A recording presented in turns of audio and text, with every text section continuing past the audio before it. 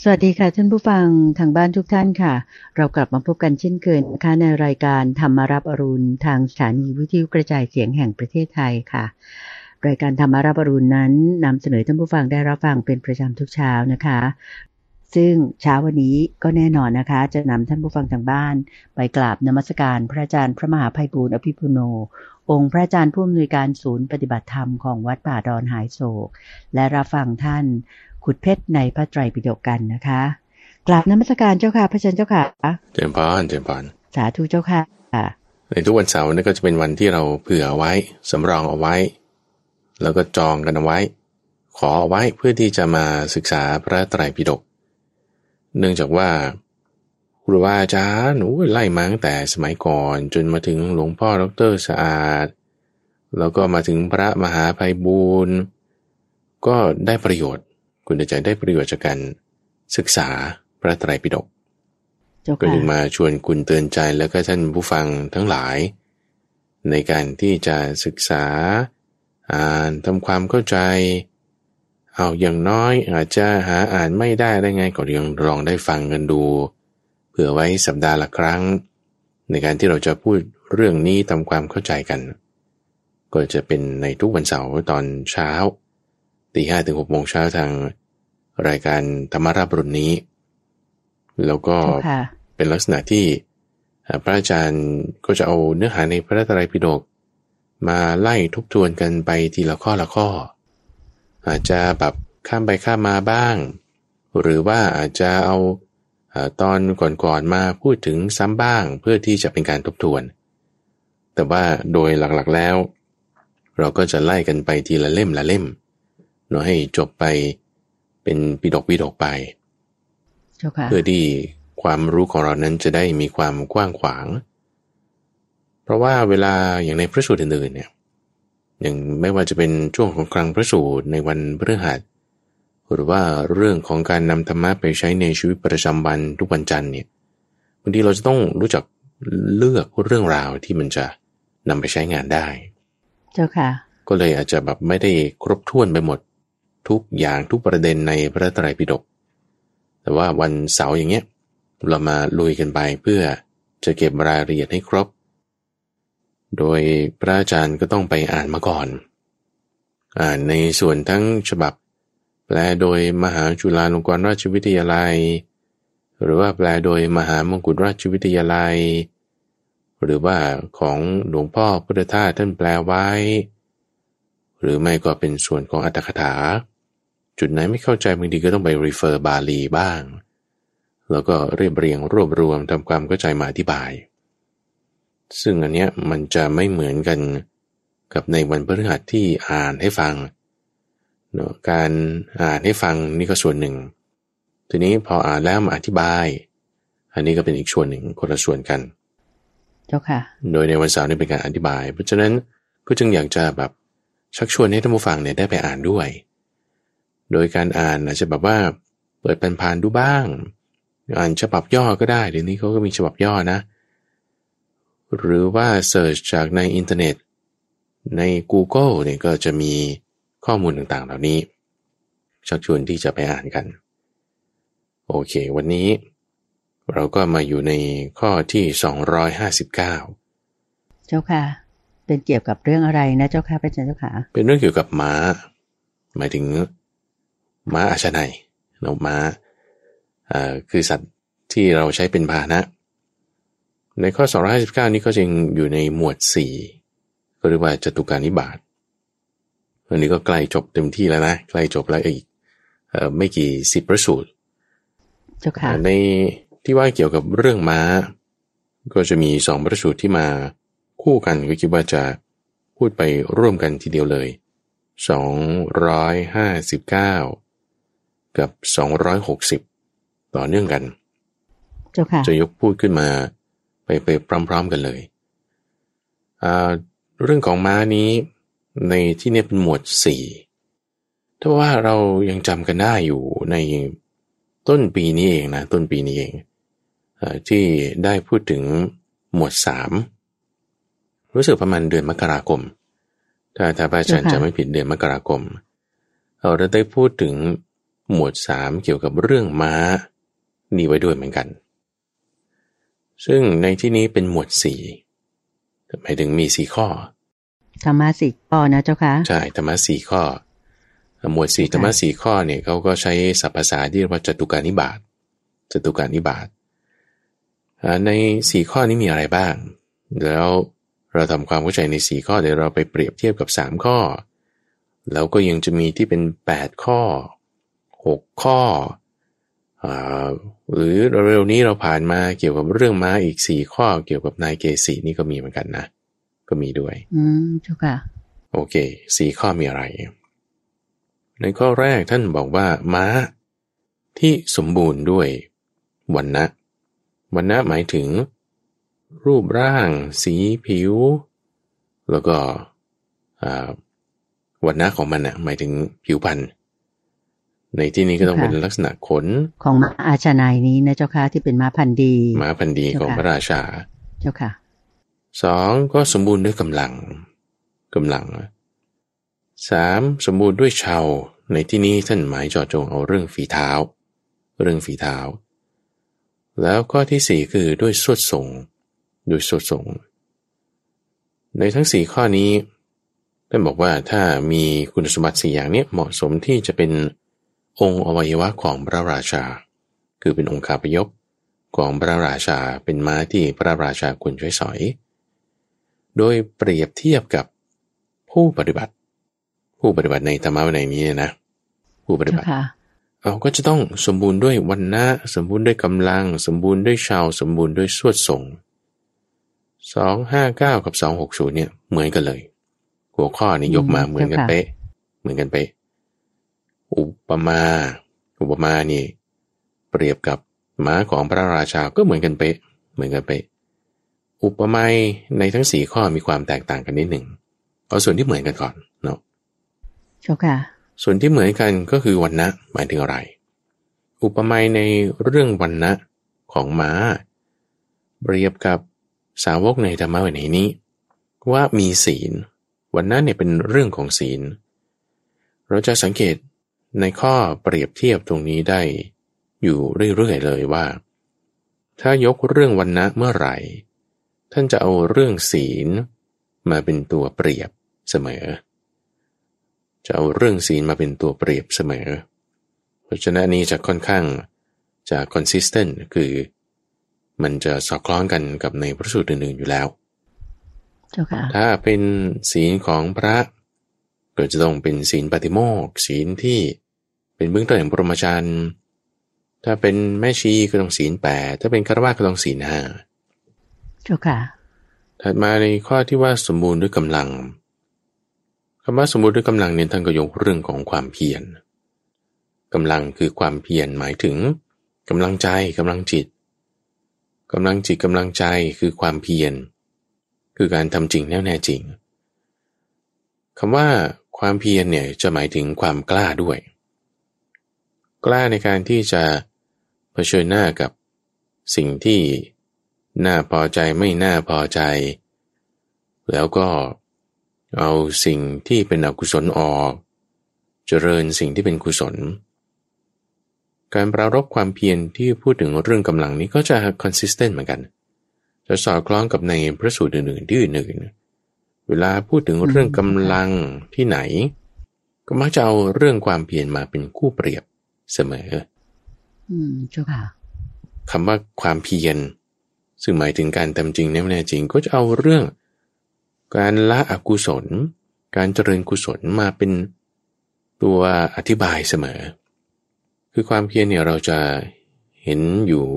4นัยยะคือหมายถึงว่ามีรายละเอียดอยู่4อย่างสัมมาวายามะเนี่ยนะโดยแบ่งเป็นคู่ได้2คู่แรกเป็นเรื่องอกุศลคู่2เป็นเรื่องกุศลโดยอกุศลก็คือห้ามป้องกันอกุศลใหม่แล้วก็กำจัดอกุศลเดิมสิ่งที่ไม่ดีเดิมๆเนี่ยต้องออกไปสิ่งที่ไม่ดีใหม่ๆอย่าให้มันกลับเข้ามาอื่นๆที่ยังไม่มีเนี่ยหรือว่าที่ละไปแล้วอย่าให้มันกลับเข้ามานี่คือคู่เกี่ยวกับอกุศลส่วนคู่ที่เกี่ยวกับกุศลก็คือ ที่ยังไม่มีต้องเพิ่มให้มันมีกุศลที่ยังไม่มีต้องให้มีหรือที่มีแล้วต้องพัฒนาให้มันดีมียิ่งขึ้นหรือที่ได้มาใหม่ต้องพัฒนาให้มันคงอยู่ได้อย่างมั่นคงต่อเนื่องไป4ข้อ2คู่นี้เสมอเลยเรื่องความเพียรเรื่องความเพียรหรือการทำจริงแน่ๆจริงนี้เสมอเลยคือเรื่องกำลังจิตกำลังใจเพราะฉะนั้นกำลังใจเนี่ยคือการทำจริงแน่ๆจริงคือการลงมือทำคือไม่ใช่ว่าเรามีกำลังใจแล้วเราจะค่อยไปทำนะแต่ว่าเรามีการลงมือทำนั่นคือการกำลังใจทีนี้เราจะมามีกำลังใจได้ในที่หนึ่งก็จะ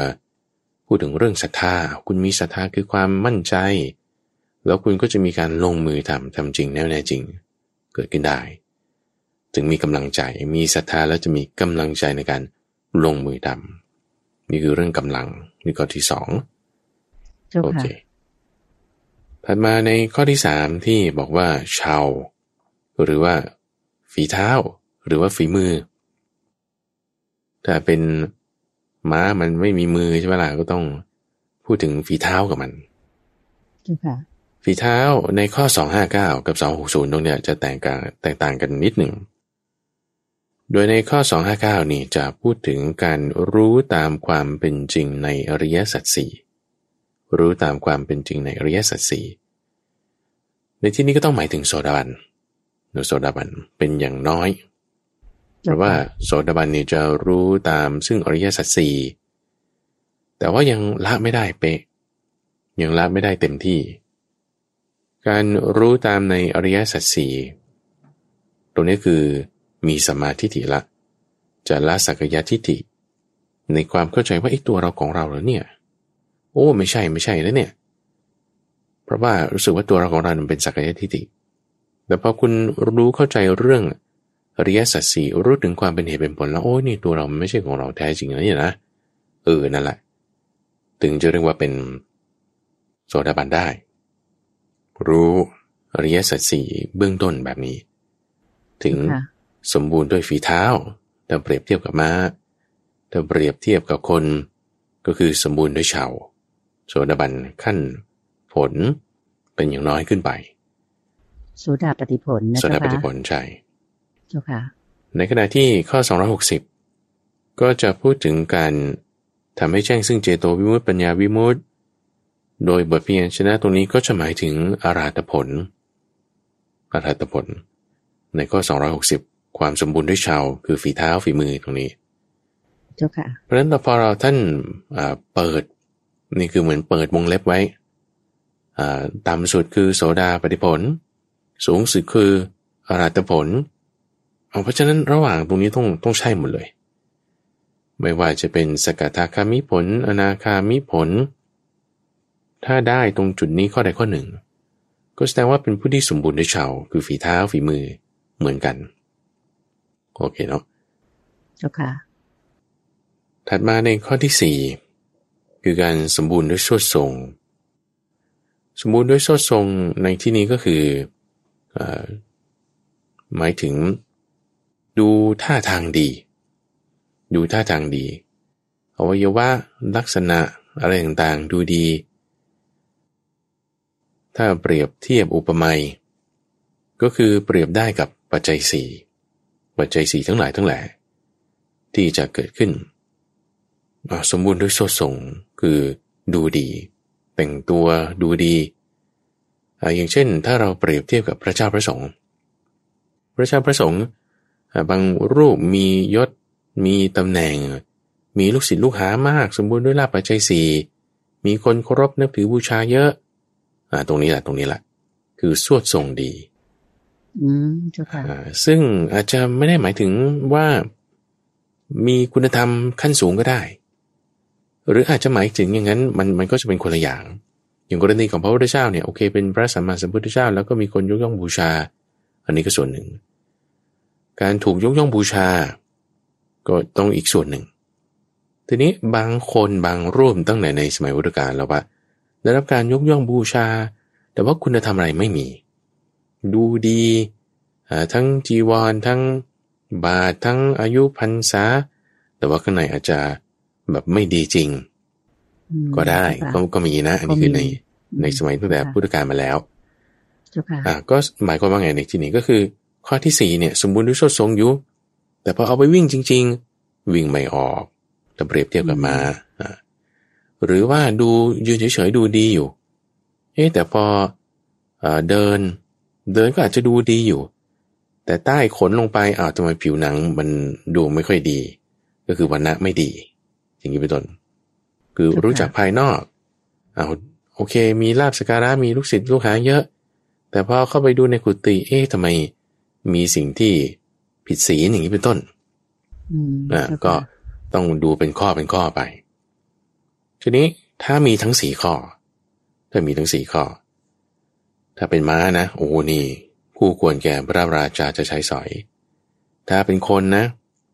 อันนี้แสดงว่าปฏิบัติดีปฏิบัติชอบปฏิบัติตรงปฏิบัติควรเพื่อรู้ธรรมเป็นเครื่องออกจากทุกข์นี่อันนี้คือเป็นเรื่องที่ดีอันนี้คือในข้อ259กับ260เจ้าค่ะทีนี้พระอาจารย์ต้องการเอามาเปรียบเทียบกับเรื่องที่เราได้เคยศึกษาไปแล้วเรากลับมาทบทวนเร็วๆนี่เองเอาเรื่องของจากที่แบบล่าสุดไปไกลที่สุดแล้วกันนะเจ้าค่ะล่าสุดนี่ก็คือเรื่องเกษีนายฝึกมาซึ่งเร็วๆนี้เองเมื่อสักประมาณกลางปีช่วงกลางปีพูดถึงเกษีคนฝึกม้าก็จะมี4นัยยะเหมือนกันฝึกด้วยวิธีละมุนละม่อมฝึกด้วยวิธีรุนแรงฝึกด้วยทั้งวิธีละมุนละม่อมและรุนแรงรวมกันแล้วก็ฝึกไม่ได้นี่ต้องฆ่าทิ้งเสียมีการฝึกอยู่4แบบเจ้าค่ะจำได้เจ้าค่ะนี่จำได้อยู่แล้วนายเกษีคนฝึกม้าเจ้าค่ะทีนี้นี่คือการฝึกไม่ว่าจะม้าประเภทไหนจะม้าอาชนัยพันธุ์ดีหรือม้าแกลบอะไรไงก็ตามก็ต้องผ่านการฝึกแต่การฝึกอาจจะใช้เวลามากฝึกยากฝึกง่ายก็อาจจะไม่เท่ากันฝึกด้วยวิธีนั้นวิธีนี้ก็อาจจะไม่เหมือนกันแต่ม้าทุกประเภทต้องผ่านการฝึกทั้งนั้นแหละต้องผ่านการฝึกทั้งนั้นเหมือนกันคนเราจะออกมาเป็นคนที่เข้าใจโลกอยู่กับโลกได้อยู่กับทุกข์ได้เป็นอริยบุคคลได้ก็ต้องผ่านการฝึกบางคนก็ฝึกยากง่ายไม่เท่ากันแล้วก็มีวิธีการฝึกไม่เหมือนกันเพราะฉะนั้นอันนี้จึงเป็นข้อเปรียบเทียบอย่างลูกในระหว่างลูกคนโตคนกลางคนเล็กหรือจะมีกี่คนก็แล้วแต่ผู้ชายผู้หญิงก็ตามแม่เนี่ยรักลูกเท่ากันหมดแหละแต่ว่าบางทีการบอกสอนก็อาจจะไม่เหมือนกันเป็นต้นพระพุทธเจ้าก็มีเมตตามีกรุณากับเหล่าสาวกเหมือนกันนะแต่ว่าการบอกสอนก็ต้องหลากหลายแล้วก็ให้รู้จักนำไปเลือกใช้ปฏิบัติให้ถูกต้องคือถ้าอยู่ในสมัยพุทธกาลก็จะเฉพาะเจาะจงเป็นคนไปเลยบางคนก็สอนสั้นบางคนก็สอนยาวด้วยวิธีการละมุนละม่อมโดยวิธีการรุนแรงหรือรวมกันก็จะแยกแตกต่างกันไปอันนี้คือเมื่อกลางปีนี้เราพูดเรื่องนี้เกี่ยวกับม้าทีนี้ย้อนกลับไปอีกเมื่อต้นปีนี้เราอยู่ในหมวดติกานิบาตคือหมวด3ที่จะมี3นัยยะเลย3นัยยะของม้าที่มี3ประเภทที่จะมีวรรณะมีกำลังแล้วก็มีเชาซึ่งในหมวด3เนี่ยวรรณะนี่ท่านจะยกคำว่าสีหมายถึงมีสีงามสีสันดีสามข้อนะเอาเรียงตามของเขาแล้วกันในหมวด3ทบทวนนิดนึงหมวด3ในข้อแรกคือเอาเชาหรือฝีเท้าฝีมือ2เอาเรื่องสีสันงามหรือไม่งามแล้วก็ขับขี่ดีหรือขับขี่ไม่ดีนี่ทบทวนของเก่านะทบทวนของเก่าโดยถ้าเปรียบเทียบกับม้าเชาก็คือหมายถึงเชาของม้าคือเร็วหรือไม่เร็วสีงามหรือไม่งามขับขี่ดีไหมหรือไม่ดี แล้วถ้าเปรียบเทียบกับคนทั่วๆไปนะชาวเนี่ยก็คือหมายถึงความรู้ปัญญาของเขาเนี่ยจะให้ได้ผลได้ขั้นไหนไหมถ้าผลไม่ได้ขั้นอะไรเลยก็คือชาวไม่ดีแต่ถ้าชาวดีก็ไล่ขึ้นไปว่าจากโสดาบันไปจนถึงอรหันต์อันนี้คือชาวอันนี้ก็จะเหมือนกันเลยเหมือนกันกับในหมวดสีนี้คำว่าชาวหรือว่าฝีเท้าหรือว่าฝีมือคือดูเรื่องปัญญาเพราะว่าสูงจากปัญญาขึ้นไปปัญญาเนี่ยมันจะเป็นที่สุดของมรรคแล้วต่อเหนือจากปัญญาขึ้นไปจะเป็นผลละสมมุติว่าปัญญาคุณอยู่ระดับเนี้ยของโสดาปัตติผลคือเข้าใจอริยสัจสี่เลยขึ้นจากปัญญาระดับนี้ไปก็จะเป็นโสดาปัตติผลแต่ถ้าคุณอยู่ระดับปัญญาของอรหัตผลคือการเห็นอนัตตาการละอวิชชาการละมานะนี่คือปัญญาสูงสุดละเหนือขึ้นไปจากนั้นคือสุดนี่คือคำว่าปัญญานี่คือสุดขั้นมรรคเหนือขึ้นไปจากนั้นคือเป็นผลต่อไปแล้วเป็นอรหัตผลเป็นอรหัตผลนี่คือเรื่องของชาวในขณะที่สีในหมวด3สีสันของร่างกายเนี่ยนะความงามอะไรต่างๆก็คือถามเรื่องอภิธรรมอภิวินัยตอบได้หรือตอบไม่ได้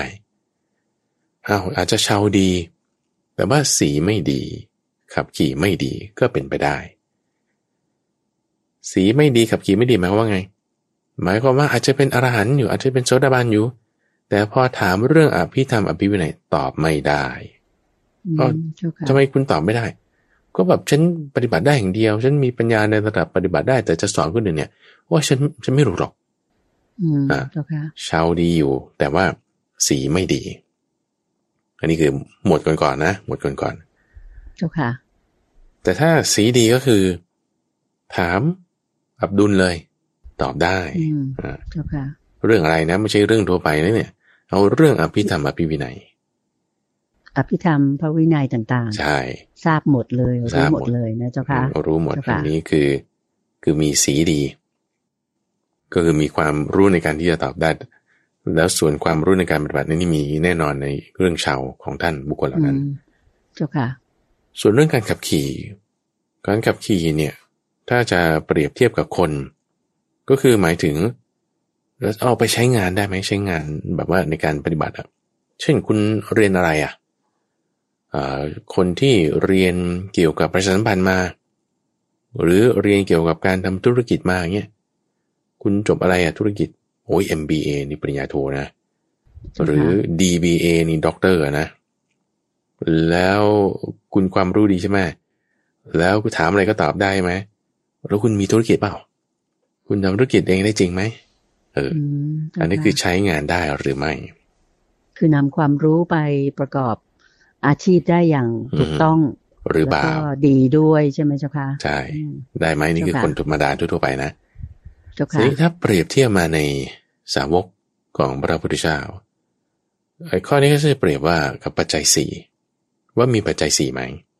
ดีไหมงามไหมปัจจัยสี่คือก็อาหารการบริโภค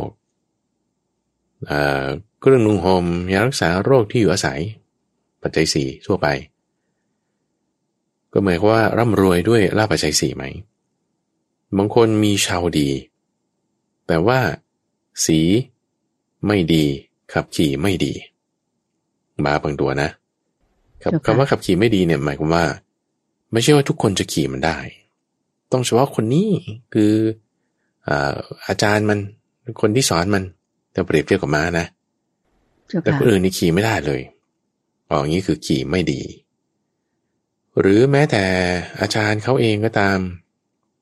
ขี่ไปบางทีก็ไม่ดีในเคสเช่นถอยหลังไม่ดีหรือกระโดดไม่ดีแต่ว่าถ้าวิ่งธรรมดานี่ได้อยู่มันก็จะมีข้อที่จะมีข้อบกพร่องในการขับขี่เป็นบางจุดบางประเด็นอันนี้คือลักษณะของม้าเปรียบเทียบมาในสาวกของพระพุทธเจ้าว่าคุณเป็นอริยบุคคลไหมนี่คือข้อเชาคือฝีเท้าฝีมือใช่ไหม เจ้าค่ะสีคือถามอะไรตอบได้ไหมเกี่ยวกับธรรมเกี่ยวกับวินัยแล้วการขับขี่ก็คือมีปัจจัยสี่มากน้อยหรือไม่อย่างไรซึ่งถ้าเราเปรียบเทียบกลับมาในหมวดสี่ตะกี้หมวดสามนะการขับขี่ปัจจัยสี่หมวดสี่เรื่องปัจจัยสี่ก็จะมาเรื่องสวดส่งนั่นเองสวดส่งเพราะฉะนั้นนี่จะให้เราเห็นว่าในรายละเอียดเดียวกันคือเรื่องปัจจัยสี่ท่านยกเอาหัวข้อที่แตกต่างกันคือใช้คำว่าสวดทรงหรือใช้คำว่าการขับขี่เจ้าค่ะแล้วนี่คืออุปมานะไปเปรียบเทียบกับอุปมาคือเรื่องม้าเหมือนกันในเรื่องอุปมาว่าเป็นม้าที่ควรแก่พระราชาใช้สอยในอุปมาเรื่องม้าเหมือนกันนี้รายละเอียดก็แตกต่างกัน3นัยยะบ้าง4นัยยะบ้างในหมายถึง3ข้อบ้าง4ข้อบ้างซึ่งในรายละเอียด3ข้อก็มี3นัยยะรายละเอียด4ข้อมี2นัยยะเนี่ยเราศึกษาแบบนี้เราจะจับกลุ่มด้วยกันเนี่ยเราจะจำได้แล้วก็จะแบบเลื่อนขึ้นไปหัวข้อได้เลื่อนทางขวางว่าในหัวข้อเนี้ยมันมีที่คล้ายๆกันอะไรบ้างเช่นม้าที่รายละเอียด4ข้อก็มี2นัยยะม้ารายละเอียด3ข้อก็มี3นัยยะอย่างนี้เป็นต้นเจ้าค่ะเลื่อนลงก็ดูว่าในแต่ละหัวข้อมีรายละเอียดอะไรบ้างอย่างเงี้ยเลื่อนขึ้นเลื่อนขวางเลื่อนลงได้หมดในการศึกษาเราจะกว้างขวางไปแบบนี้ได้เจ้าค่ะคือรอบรู้ครบใช่เจ้าค่ะอันนี้คือหมวด3นะอันนี้คือเมื่อต้นปีนี่เองเดือนมกราคมที่ผ่านมาเจ้าค่ะถัดไปอีกเมื่อปีที่แล้วประมาณสักช่วงกลางๆปีค่อนมาทางปลายปีพระอาจารย์ก็เคยเอาเรื่องม้าเรื่องม้าทั้งหมดเนี่ยมาพูดอันนี้คือแบบตั้งแต่ก่อนที่แบบช่วงที่เราเริ่มขุดเพชรในพระไตรปิฎกกันไม่ได้สักแป๊บหนึ่งยังไม่ทันจะพูดอุปมาเรื่องม้าในหมวด3ได้ยกอุปมาประมาณเรื่องม้ามาพูดในช่วงของใต้ร่มโพธิบทอยู่ไม่ว่าจะม้าอาชนัยในเรื่องของฌาน4ม้าเกี่ยวกับม้าเร็วเกี่ยวกับม้าที่มีคุณสมบัติ6อย่างนี้คือหมายถึงตาหูจมูกลิ้นกายและใจอดทนต่อพวกนี้ซึ่งแน่นอนเลยหมวด6นี่เราจะต้องได้เจอข้อนี้อีกแล้วก็ยังจะมีเรื่องม้าพยศ8ประเภทม้าพยศหรือม้ากระจอก8ประเภทหมายถึงม้าทิ้งรถม้าเตะงอนไถม้าที่หงายรถม้าทำลายรถม้ากัดสายบังเหียนม้ายืนนี่คือนี่พวกม้าพยศทั้งหลายอันนี้จะฝึกไม่ได้นี่คือหมวด8ที่เราจะต้องเจอต่อไปนี่คือม้าโกงหรือม้าพยศก็ต้องมาเปรียบเทียบกับม้าที่ฝึกได้ดีอันนี้ก็จะอยู่ในภัททลิสูตรที่สามารถทำ10ข้อนี้ได้คือกระโดดแยกขาแพล่วขึ้นพร้อมกันทั้ง4ขาหรือว่าม้าที่สามารถฝึกจนกระทั่งว่าเวลาวิ่งไปเนี่ยสามารถเอี้ยวตัวเป็นวงกลมจนผู้ขี่ที่อยู่บนหลังสามารถเอื้อมลงไปหยิบอาวุธที่ตกลงบนพื้นดินได้โดยที่ไม่ต้องลงจากหลังม้าอันนี้ข้อที่2หรือสามารถที่จะวิ่งจรดแตะปลายกีบจนไม่เกิดเสียงได้เหมือนถ้าเคยดูในการ์ตูนนะคุณจะม้ามันจะย่องไปนะไปเจ้าค่ะเบาๆเนี่ยนะโหนี่ต้องมีความสามารถมากหรือต้องสามารถวิ่งได้เร็วทั้งที่หนีที่ไล่ทั้งเดินหน้าถอยหลังแล้วก็ไม่กลัวต่อเสียงอึกทึกทุกชนิดเป็นม้าที่รู้คุณค่าของพระราชารู้ว่าคนนี้เป็นพระราชาเราควรจะปฏิบัติแบบนี้อย่างเงี้ยนะอย่างเรื่องเล่าที่เราเคยได้ยินเรื่องของคุณทองแดงที่เป็นสุนัขทรงเลี้ยงของ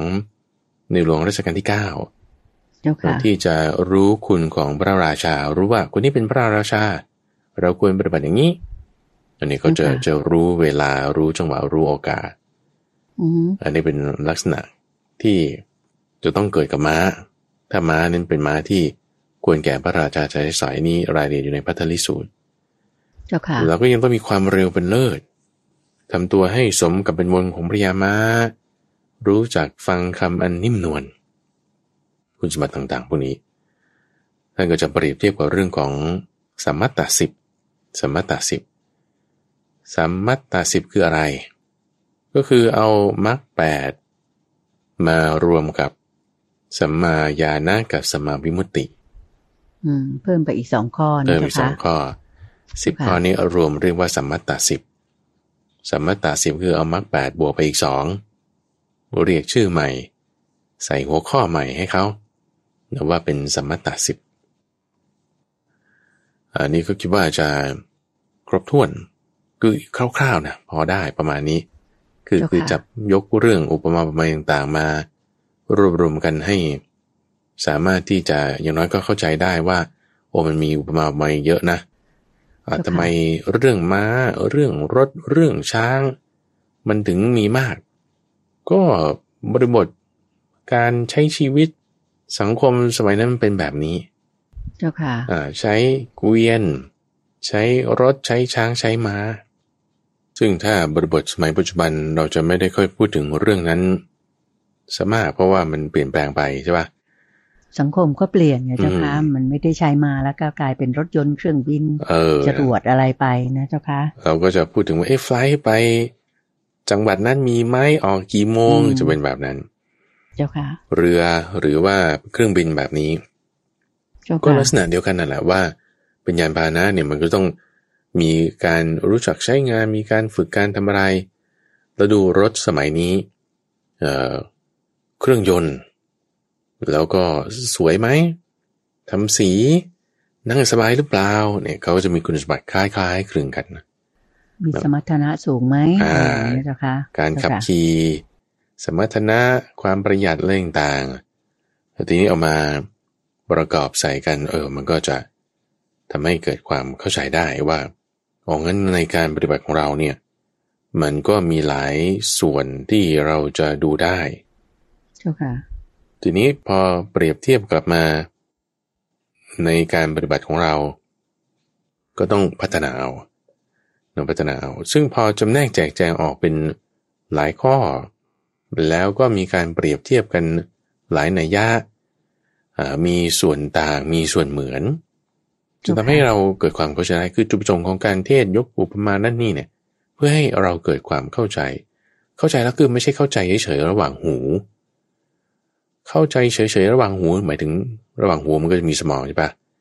เจ้าค่ะแต่ว่าให้เข้าถึงจิตใจเจ้าค่ะแล้วไม่ใช่แค่ว่าเข้าถึงจิตใจอยู่ระหว่างหูแต่ว่าให้ออกไปทางกายวาจาแล้วก็ความคิดด้วยให้นำไปปฏิบัตินั่นเองเจ้าค่ะให้นำไปปฏิบัติโอเคนะในข้อนี้หรือว่าถ้าท่านผู้ฟังหรือคุณสนใจได้อ่านพระสูตรนั้นพระสูตรนี้แล้วเห็นเรื่องอุปมาของม้าอย่างอื่นที่พระอาจารย์อาจจะไม่ได้ยกขึ้นมาพูดในที่นี้จะแบ่งปันกันก็ใส่เป็นคอมเมนต์ในที่เว็บไซต์ก็ได้หรือใน Facebook Fanpage ใน YouTube Channel ก็ยินดีรับฟังสามารถแบ่งปันได้เนาะเจ้าค่ะโอเคสาธุเจ้าค่ะ259260ผ่านไปเจ้าค่ะก็มา262นะเจ้าค่ะข้อถัดไป261เจ้าค่ะ261นี้จะเป็นเรื่องเกี่ยวกับพละ261ว่าด้วยพละนี่หมายถึงกำลังนั่นเองกำลัง4อย่างที่เราเคยได้ยินพละ5แล้วทำไมที่นี้เป็นพละ4ดูรายละเอียดเป็นยังไง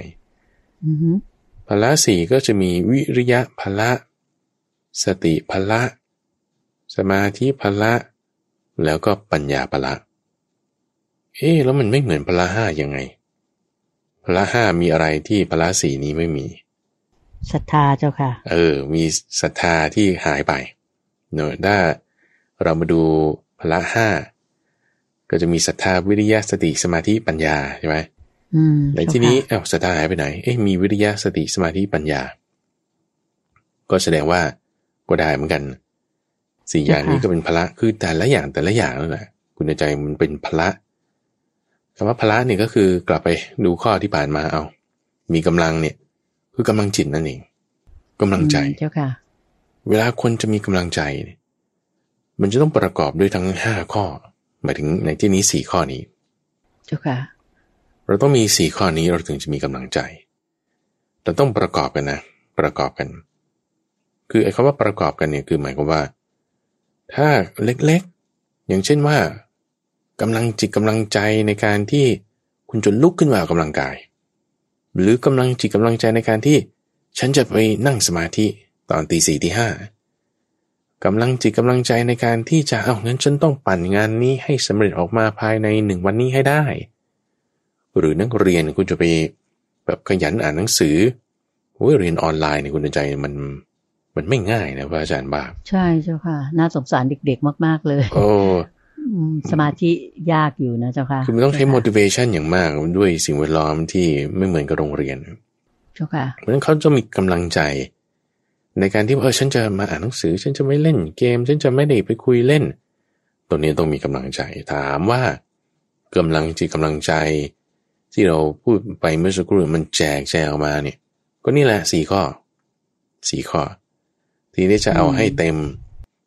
ก็พละ5ก็มีศรัทธาวิริยะสติสมาธิปัญญาเจ้าค่ะคำถามในที่นี้ก่อนที่จะไปอธิบายในแต่ละข้อเนี่ยแล้วทำไมบางทีพระพุทธเจ้าบอก4บ้างบอก5บ้างก็จะหมายบางทีก็บอก3บ้างอย่างเงี้ยนะเจ้าค่ะก็นี่แหละมันเป็นอย่างนี้โยมคิดว่าอาจจะเป็นว่าท่านตรัสกับใคร อย่างในข้อในพระไตรปิฎกนี่ก็ท่านตรัสกับพระภิกษุอยู่แล้วซึ่งพระภิกษุเนี่ยที่จะมาบวชในพระศาสนานี้ก็ต้องมีศรัทธามาอยู่แล้วถูกไหมคะดังนั้นก็ไม่ต้องมาเน้นเรื่องศรัทธาแต่มาพูดเรื่องวิริยะสติสมาธิปัญญาไปเลยแบบนี้เจ้าค่ะถูกต้องเพราะถ้าไม่ศรัทธาก็คงไม่มาบวชถูกไหมเจ้าค่ะใช่เจ้าค่ะท่านก็ละเว้นไว้แบบเป็นที่เข้าใจกันคิดว่าอย่างนั้นเจ้าค่ะใช่เพราะฉะนั้นเราก็เอาส่วนที่ครบส่วนที่แบบเต็มที่เวลาที่เรามักจะพูดกันก็มักจะพูดถึงพละ5หรืออินทรีย์5ซะมากกว่าที่จะใน4ข้อก็อย่างนี้แหละว่าตรัสกับภิกษุรูปนี้4ข้อบ้างตรัสกับภิกษุรูปนั้น5ข้อบ้างตรัสกับภิกษุรูปนั้น7ข้อบ้างที่เหมือนกันก็มีที่ต่างกันก็มีจะมารวมกันแล้วได้เป็นเท่านี้ข้อออกมาตัวอย่างเช่นเรื่องของอนุสติ10อย่างนี้เป็นต้นไม่มีพระสูตรไหนเลยนะคุณใจอนุสติที่ท่านจะบอกว่าอนุสติมี10อย่าง1 2 3 4 7 8 9 10เนี่ยไม่มีเจ้าค่ะมีแต่พูดถึงสติจะให้เกิดขึ้นได้ใช้วิธีนี้1 2 3 4 5ใช้วิธีนี้อีก1แล้วก็อีกที่1ก็ตรัสอีกคน1 6บ้างอีกที่1แต่อีกคน3บ้างตัดไว้ทั้งหมด5วาระกับ5บุคคลเป็นภิกษุ3เป็นพราหมณ์1เป็นปริพาชก2เป็นต้นนะแล้วก็เหมือนกันบ้างต่างกันบ้างรวมกันได้10อย่างเขาก็คือจัดหัวข้อว่าอนุสติ10อย่างนี้เป็นต้นเจ้าค่ะเนี่ยมันเป็นลักษณะว่าถ้าคุณศึกษารู้จำได้แล้วก็เอามารวบรวมเนี่ยความรู้เรากว้างขวางนี่คือหมายว่ามันเป็นข้อดีอย่างหนึ่งด้วยนะพระอาจารย์ว่าคือพระพุทธเจ้าไม่อยู่แล้วเนี่ยคำสอนใหม่ไม่มีแล้วจบแค่นี้เพราะฉะนั้นที่มีมันก็คือเท่าที่มีไม่มีอื่นไม่มีใหม่คือมันไม่เหมือนสมัยปัจจุบันอย่างภาษาที่เราใช้อยู่ปัจจุบันเนี่ยคำพูดคำอะไรเงี้ยมันเปลี่ยนแปลงไปตามยุคตามสมัยดูอย่างคำว่าเผือกเงี้ยสมัยก่อนเราก็ว่าเป็นของกินใช่ป่ะล่ะเดี๋ยวนี้กลายเป็นคำที่หมายคำแสดงที่หมายถึงอีกอย่างหนึ่งอยู่เป็นต้นเจ้าค่ะก็เปลี่ยนแปลงไปเจ้าค่ะอย่างไรก็ตามก็มีข้อดีข้อเสียทีนี้เรากลับมาประเด็นในข้อ211ของเราไล่ไปทีละข้อวิริยะพละคือกำลังคือความเพียรก็ต้องเอาเรื่องความเพียร4อย่างเราแยกเป็น2คู่กุศลอกุศลอย่างที่ว่าไปเมื่อสักครู่ถูกค่ะสติในที่นี้ก็ต้องหมายถึงสติปัฏฐาน4กายเวทนาจิตแล้วก็ธรรมส่วนสมาธิ สมาธิในที่นี้ก็ต้องหมายถึงฌานทั้ง4ฌาน1ฌาน2ฌาน3ฌาน4ปัญญาในที่นี้ที่ว่าจะเป็นพละกำลังได้ไม่ใช่คุณเรียนจบชั้นไหนเรียนกับครูบาอาจารย์อะไรไม่ใช่แต่ว่าหมายถึงปัญญาที่เป็นการชำระกิเลสกำจัดกิเลสออกไปเจ้าค่ะ4อย่างนี้เป็นกำลังจิตของเราที่จะให้เราแบบตั้งอยู่ในมรรคได้รักษาทรงอยู่ในมรรคได้เจ้าค่ะในปัญญาในพละ4ข้อนี้พระอาจารย์ก็ไม่เคยได้ยินเรื่องอินทรีย์4นะอินทรีย์คือพละ5กับอินทรีย์5เนี่ยเราเคยได้ยินอยู่ใช่ปะเจ้าค่ะแต่อินทรีย์4เนี่ยไม่เคยเห็นถ้าเราจะอนุมานได้ไหมว่าอินทรีย์ก็น่าจะต้องมี4เหมือนกัน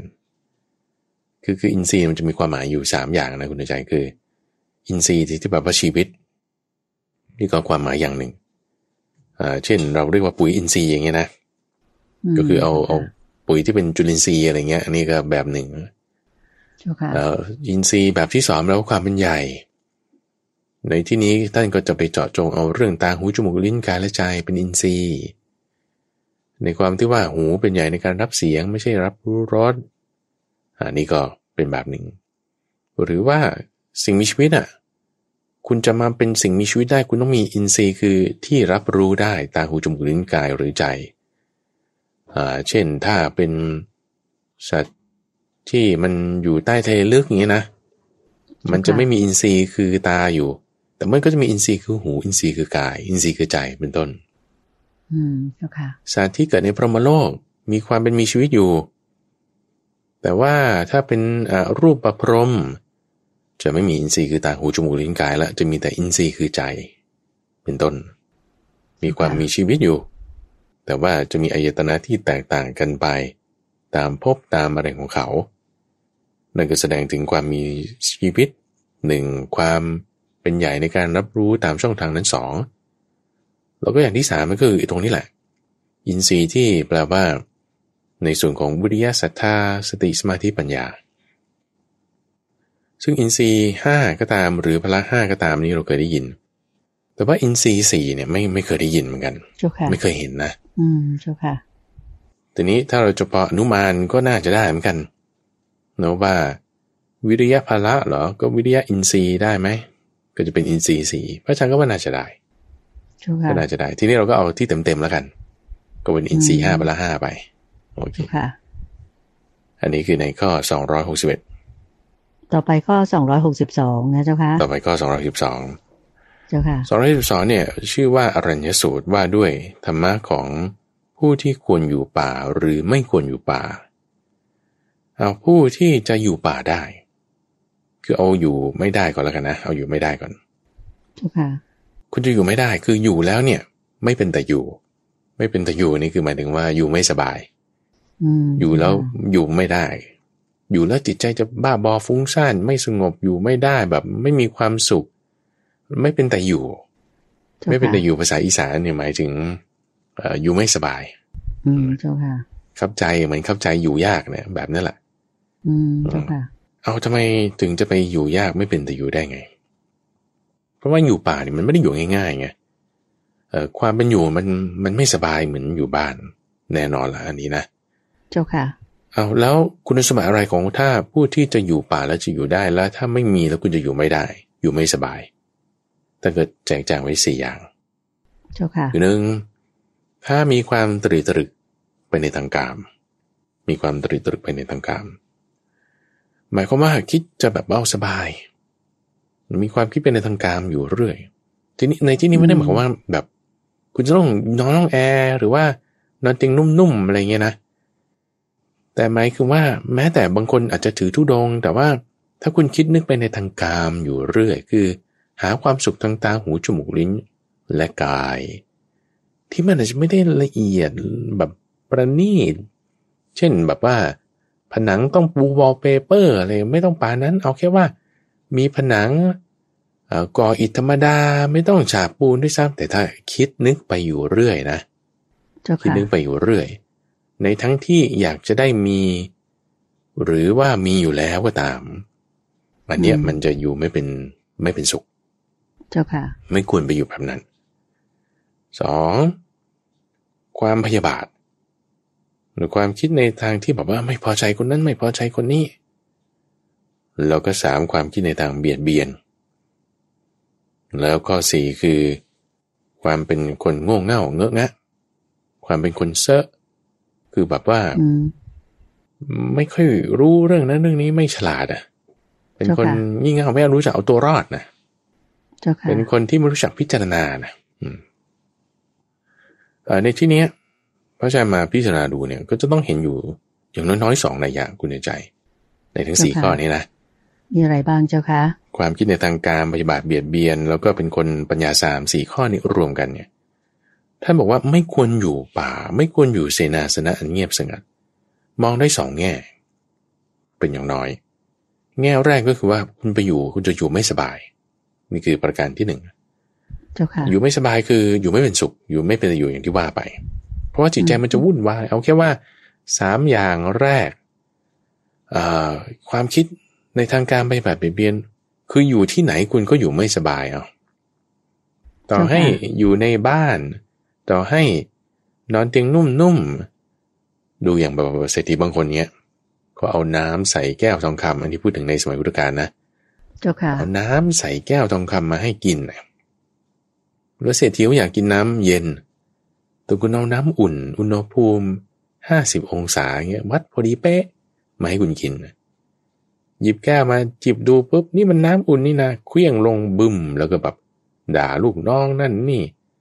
อ้าวอันนี้คุณกินน้ำจากแก้วทองคำก็อุตส่าห์วัดมาให้ทำไมจิตใจคุณเป็นแบบนี้ก็มันเร่าร้อนรุ่มร้อนมันก็แบบไม่เป็นได้อยู่ต่อให้แบบว่าอยู่สบายก็ตามเจ้าค่ะเพราะว่ามีความคิดไปในทางกามหมายถึงว่ามีความคิดไปในทางพยาบาทอยู่ไม่มีสุข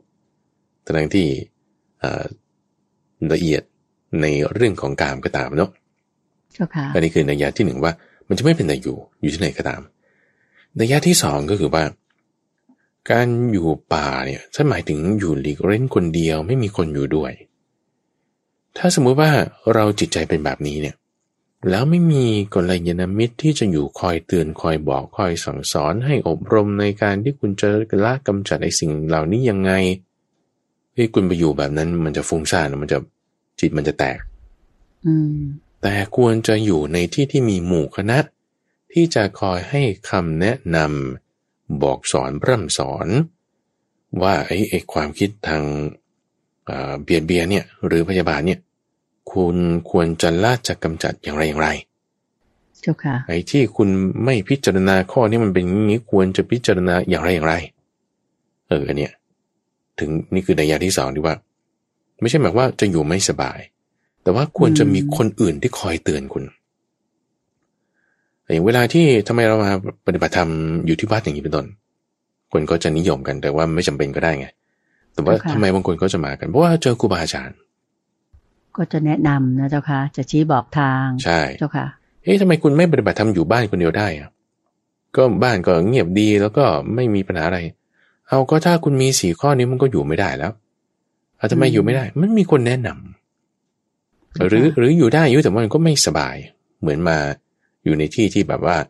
ครูบาอาจารย์แผ่เมตตาไว้หรือว่ามีคนคอยแนะนำบอกสอนเจ้าค่ะง่วงนี่จะทำยังไงนะหรือคิดไปแบบนั้นเนี่ยจะแก้ยังไงนะจิตฟุ้งซ่านแล้วจะแก้ยังไงนะ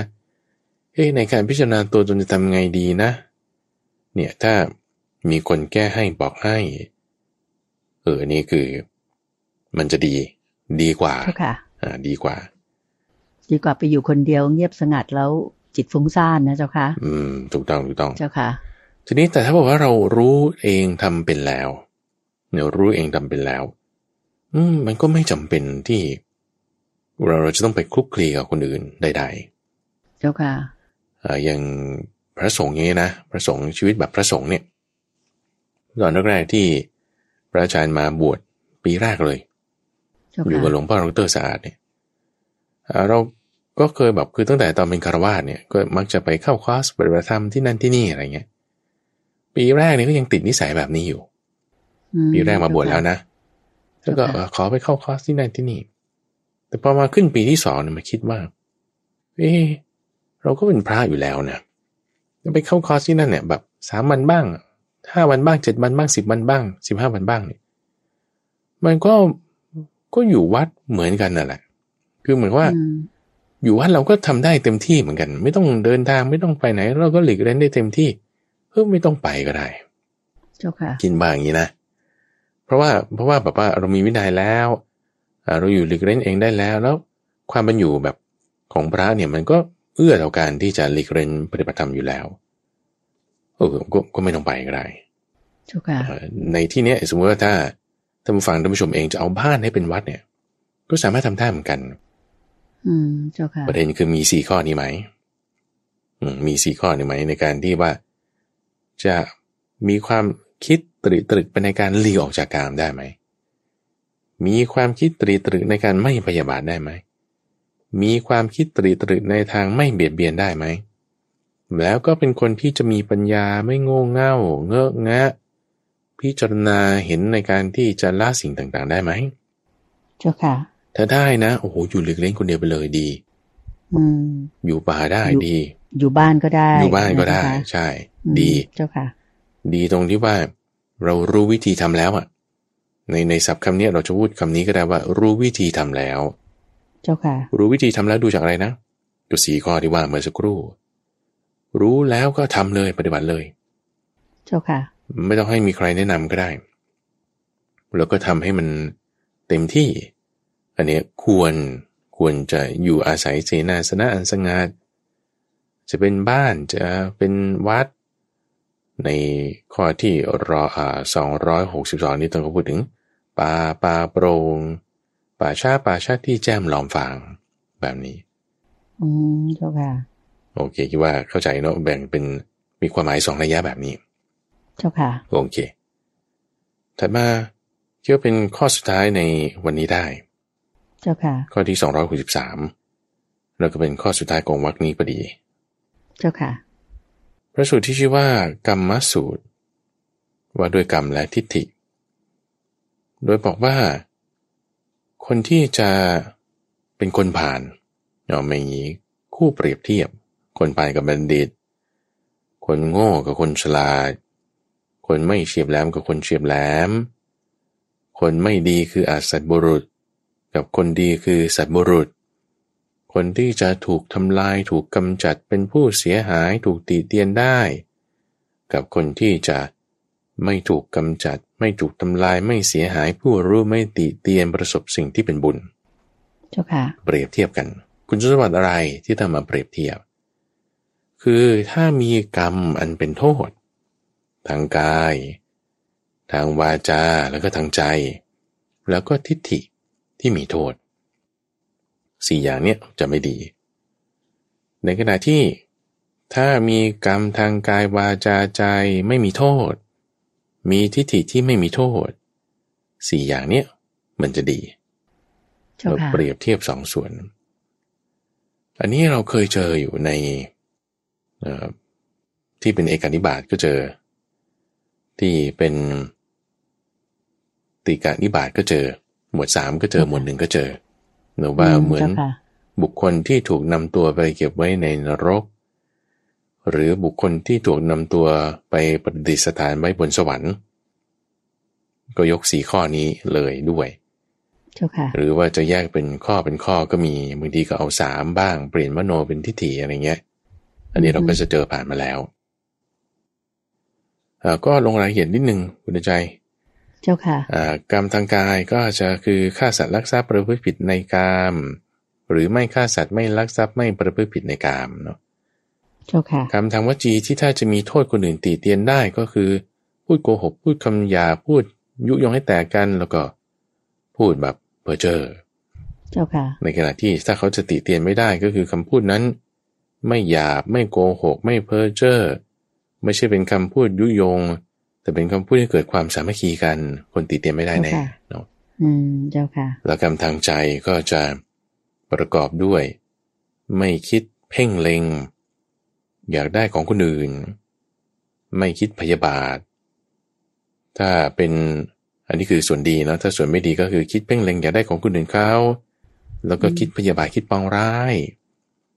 คือบางคนอาจจะคิดปองร้ายแต่พูดดีๆนะก็จะเป็น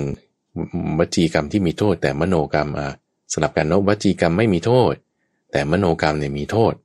ก็เป็นไปได้เจ้าค่ะเจ้าค่ะก็แยกเป็นส่วนๆทีนี้ส่วนที่เป็นทิฏฐิส่วนที่เป็นทิฏฐิก็คือถ้ามีโทษก็เป็นมิจฉาทิฏฐิมิจฉาทิฏฐินี่ก็จะมีการไม่เชื่อบุญไม่เชื่อบาปแล้วก็ไม่เชื่อว่าพระพุทธเจ้ามีจริงมีทิฏฐิที่ผิดส่วนทิฏฐิที่ถูกก็จะแยกเป็น2 ส่วนคือทิฏฐิที่ยังเป็นโลกิยะยังเนื่องด้วยของหนักยังเป็นส่วนแห่งบุญเช่นเชื่อว่าบาปมีบุญมีเชื่อว่าพระพุทธเจ้ามีพ่อมีแม่มีอย่างเงี้ยเป็นต้นเจ้าค่ะส่วนทิฏฐิที่เหนือโลกไม่เกี่ยวเนื่องด้วยโลกิยะเป็นส่วนแห่งนิพพานก็มีนั่นก็จะเป็นเรื่องของอริยสัจสี่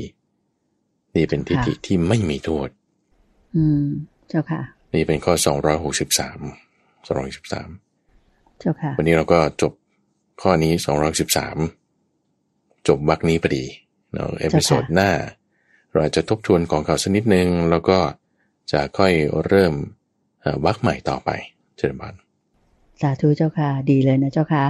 ก็ถึงเวลาพอดีเจ้าค่ะพระอาจารย์หมดเวลาในรายการเช้าวันนี้นะเจ้าค่ะโยมก็ขออนุญาตที่จะนำท่านผู้ฟังทางบ้านทุกท่านกราบขอบพระคุณและกราบนมัสการลาพระอาจารย์พระมหาไพบูลย์อภิปุโนและพระเดชพระคุณหลวงพ่อดร.สะอาดทิโตภาโสหรือท่านพระครูสิทธิประภากรท่านเจ้าอาวาสของวัดป่าดอนหายโศกซึ่งตั้งอยู่ที่ตำบลดอนหายโศกอำเภอหนองหานจังหวัดอุดรธานีเพียงแค่นี้จนกว่าจะพบกันใหม่ในขุดเพชรในพระไตรปิฎกในวันเสาร์หน้ากราบขอบพระคุณและกราบนมัสการลาเจ้าค่ะพระอาจารย์เจ้าค่ะเจริญพรสาธุเจ้าค่ะ